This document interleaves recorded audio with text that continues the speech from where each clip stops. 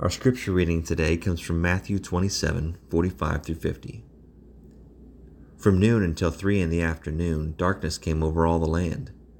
About 3 in the afternoon, Jesus cried out in a loud voice, "Eli, Eli, lama sabachthani," which means, my God, why have you forsaken me?" When some of those standing there heard this, they said, "He's calling Elijah." Immediately one of them ran and got a sponge. He filled it with wine and vinegar, put it on a staff, and offered it to Jesus to drink. The rest said, "Now leave him alone. Let's see if Elijah comes to save him." And when Jesus had cried out again in a loud voice, he gave up his spirit. Jesus once said, "You're blessed when you're poor, when you're sad, when you're humbled, hungry, suffering, humiliated, and hated." I wonder if he felt blessed on the cross. These kinds of experiences of poverty, of mourning, they don't tend to make us feel happy, blessed. More often than not, they cause us to doubt, to question, "Lord, where are you? And what are you doing? Where was God when my aunt passed away? Meeting my 3 cousins. Where's God when war and natural disaster leaves an entire country humiliated? Where is God when children are trafficked, abused, violated?" These are big questions. Perhaps too big for me to answer, but not too big to bring to God.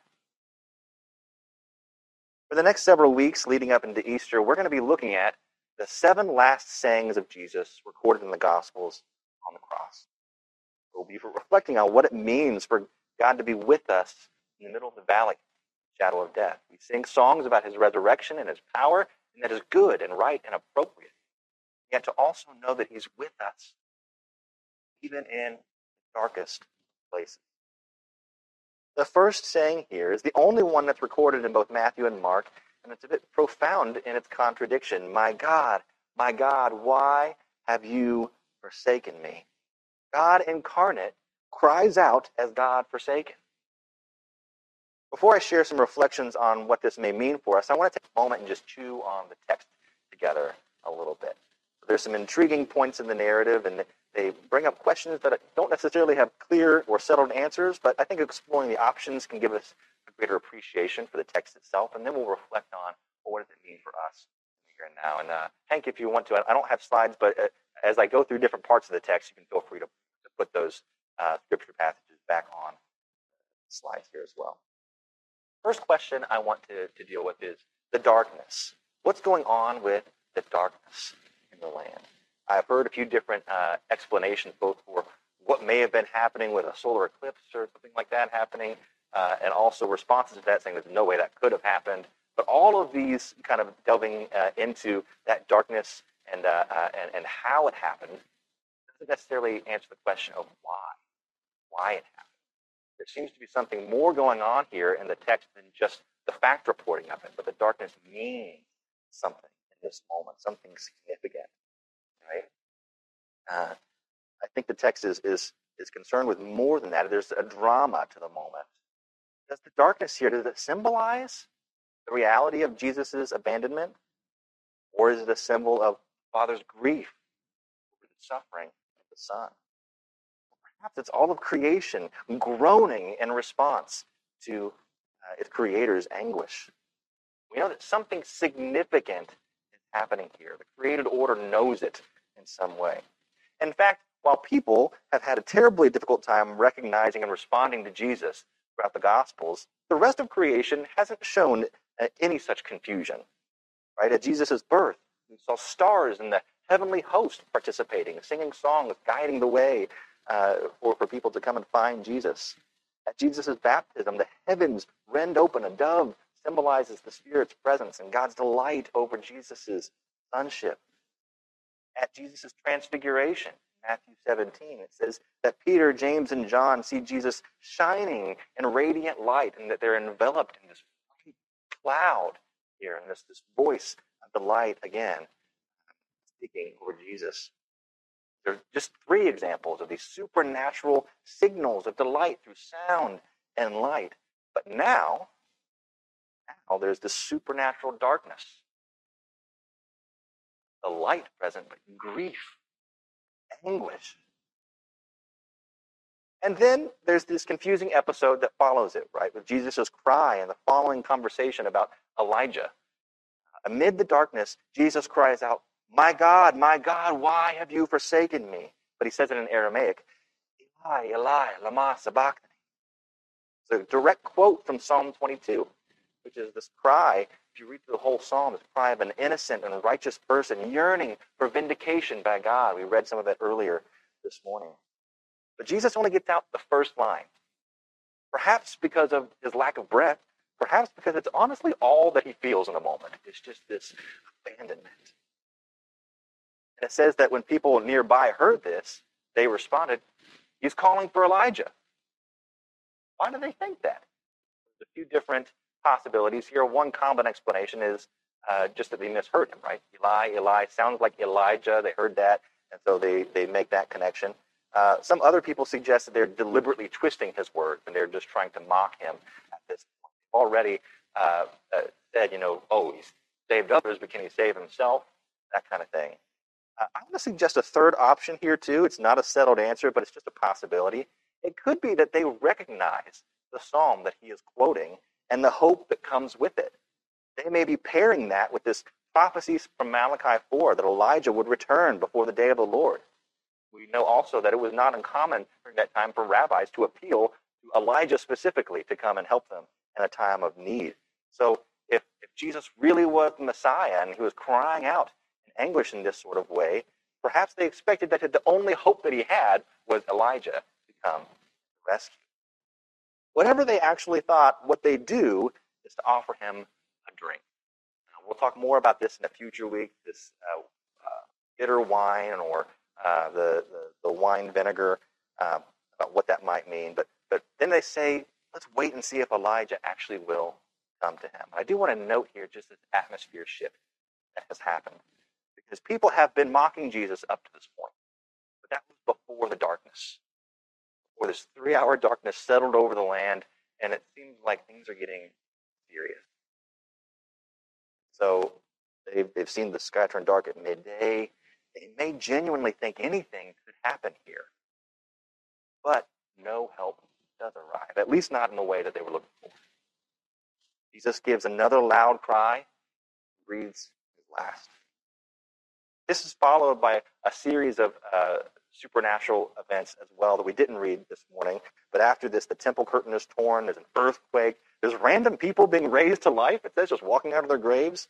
To such an extent that the people guarding Jesus exclaim, surely this man was the Son of God. And yet, Jesus was gone. He had died. This is a dark, dark moment in the story of salvation. Yet even here, I want to suggest 3 ways that we see good news. There's 3 affirmations that we can make both about ourselves in the midst of our suffering and about where God is. We can know that we are not alone. God is near. That we are not hopeless. God is able. That we are not offensive in the midst of our suffering, but that God is listening. So the first truth here that we can affirm is that God is near to us in the midst of our pain and our suffering. We are not alone.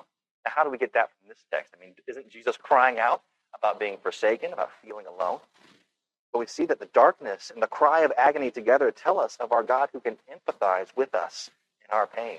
Not just the Son, but the Father as well. In the deep darkness of that day, we see the grief of the Father at the death of the Son. In the cry of Jesus, we see the lament of the Son and the agony of dying. A German theologian named Jürgen Moltmann says it this way. He says, to understand what happened between Jesus and God the Father on the cross, it's necessary to talk in Trinitarian terms. The Son suffers dying. The Father suffers the death of the Son. The grief of the Father here is just as important as the death of the Son. The fatherlessness of the Son is matched by the sonlessness of the Father. And if God has constituted himself as the Father of Jesus Christ, then he also suffers the death of his fatherhood, the death of his Son. And don't miss what comes next here, because it's really important. He says that in this suffering that we are united to God in a profound way. He says it like this: what proceeds from this event between Father and Son is the Spirit which justifies the godless, fills the forsaken with love, and even brings the dead alive. Remember, the dead coming out of their tomb. Since even the fact that they are dead cannot exclude them from this event on the cross. The death in God also includes death. This is from his book, The Crucified God, if you want to look that up. But hear this, friends.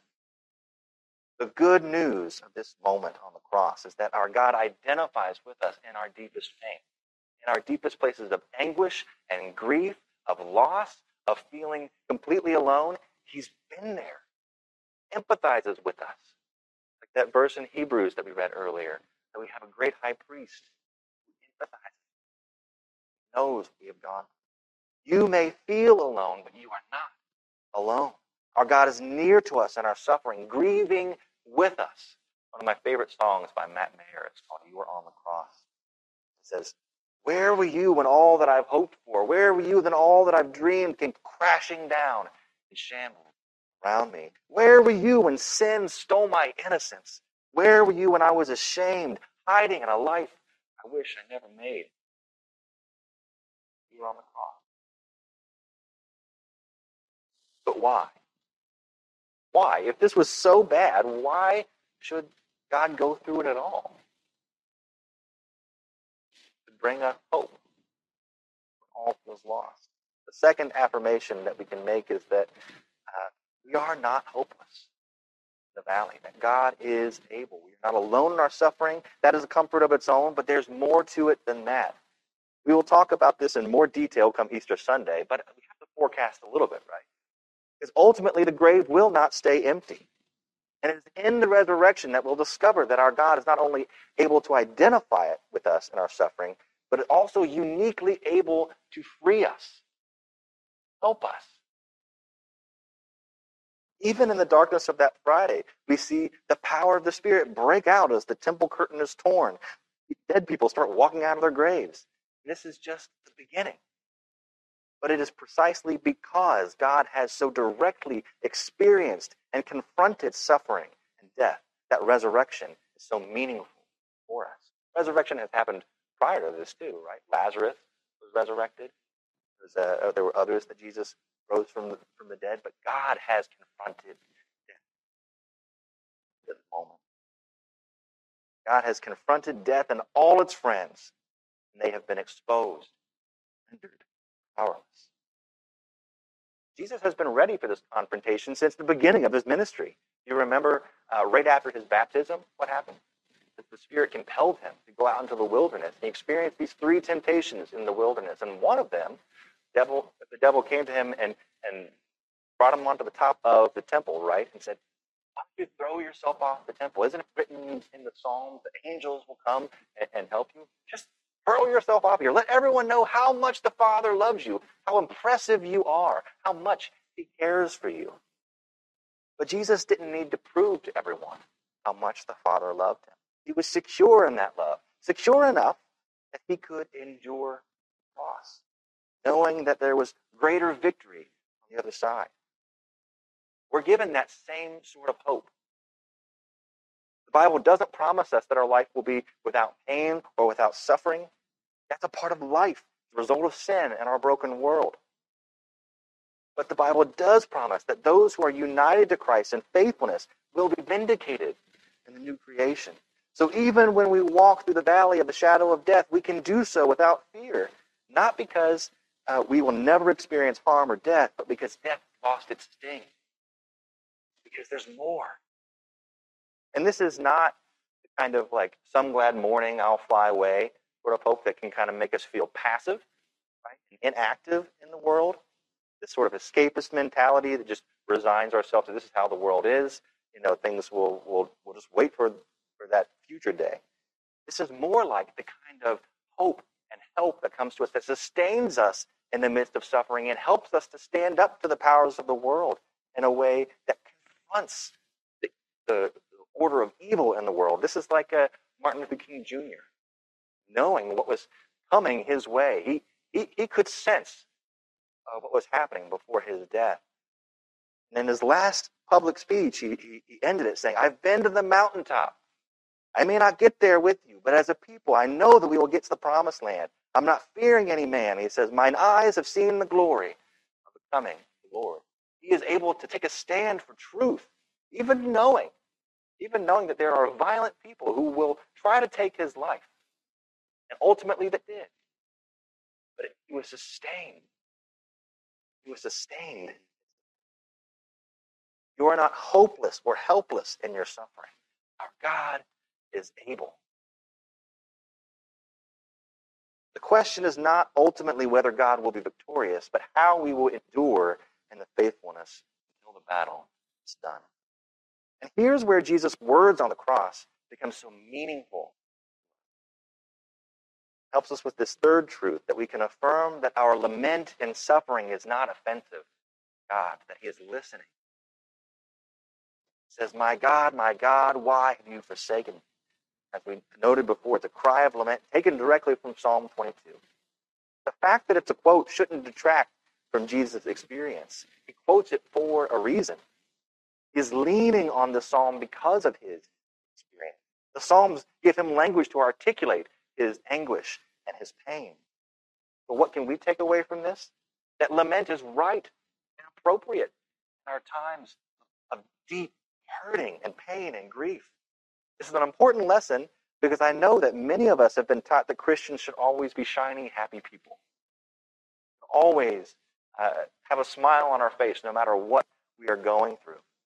Is to do otherwise would show a lack of faith or be offensive to God in some way. But your pain and your lament is not offensive to God. He is listening. He wants to hear the deepest cries of our hearts. There are things that are offensive to God. Greed, spite, hypocrisy, abuse, not grief. If you remember the words of Isaiah when God is talking to people and saying, you keep bringing these sacrifices and having these festivals when you are ignoring the plight of the poor and of the needy, of the orphan and the widow. All your songs are like noisy gongs and clanging cymbals. It was offensive to have calloused hearts when there's suffering in the world. It's not offensive to God when you cry out in frustration, anger, doubt, and despair, because God is big enough for our doubt. And profoundly, God himself expressed these words of deep anguish on the cross. Jesus has given us both example and permission. We're not limited to platitudes or niceties in our walk with God, because we know that it's not offensive when we rage and when we doubt. We can know that in the Psalms, we have a half a book's worth of lament that we can take example from. So please take your pain to God. Your pain is not offensive to him. What is offensive to God is to withhold our heart from God when he's gone to the utter depths of the human experience to show love and grace and empathy. Now, as I was praying about this sermon this week and how to make this evident, I was also noting for myself, I'm having a pretty good week. Even this morning, as I was coming in, I was noting, man, I'm in a pretty chipper mood to be praying about or speaking about being God-forsaken. And so what do we do with this, even in the midst of our good day-to-day life? Things are going pretty well. We can know that we need to resource ourselves to be ready for those times, which may not always be good, and also to be aware that we're not the only people in the world. There are others who are going through a much harder time, and sometimes things that we could never be able to see, not on the surface. To be aware that God cares for those who are hurting. As I was reflecting on this week, praying and asking God, what do you want to say to me or say to us? I was surprised to kind of hear this from the Spirit. My child, Why have you forsaken me? I'm a pastor, but in the midst of my own busyness and distractions, even I can withhold my doubt, my grief, my anger from God. Even I can be sometimes unaware of what's going on in the world, and even the pain of God over the hurting of his children. Are there times in which I have forsaken the presence, the Spirit of God, because of my own desire for my own comfort, status quo, just wanting to be present to my own happiness, circumstances? In the midst of all that, I hear the Spirit calling, I have time for you. Your pain. You have time for mine. Today, I invite us to give Jesus our time and our hearts. May we not.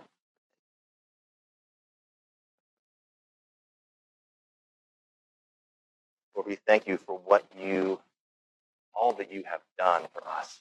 All that you are. We thank you that you are present with us in the midst of our own pain, grief, anguish. We pray, Lord, that we might have our eyes, our hearts, our spirits attentive and open to see the needs of others around us. Not to callous, not to mock, not to be indifferent, but to be stirred to empathy and compassion. For those of us who are in a time where we feel strong, stable, happy, content, blessed even, we pray that you might open our eyes to be there, to your hands, a warm embrace, a listening ear for those in need. And for those of us who are suffering, either out loud or quietly, may we receive the comfort of your presence. May we know that you are near. Amen.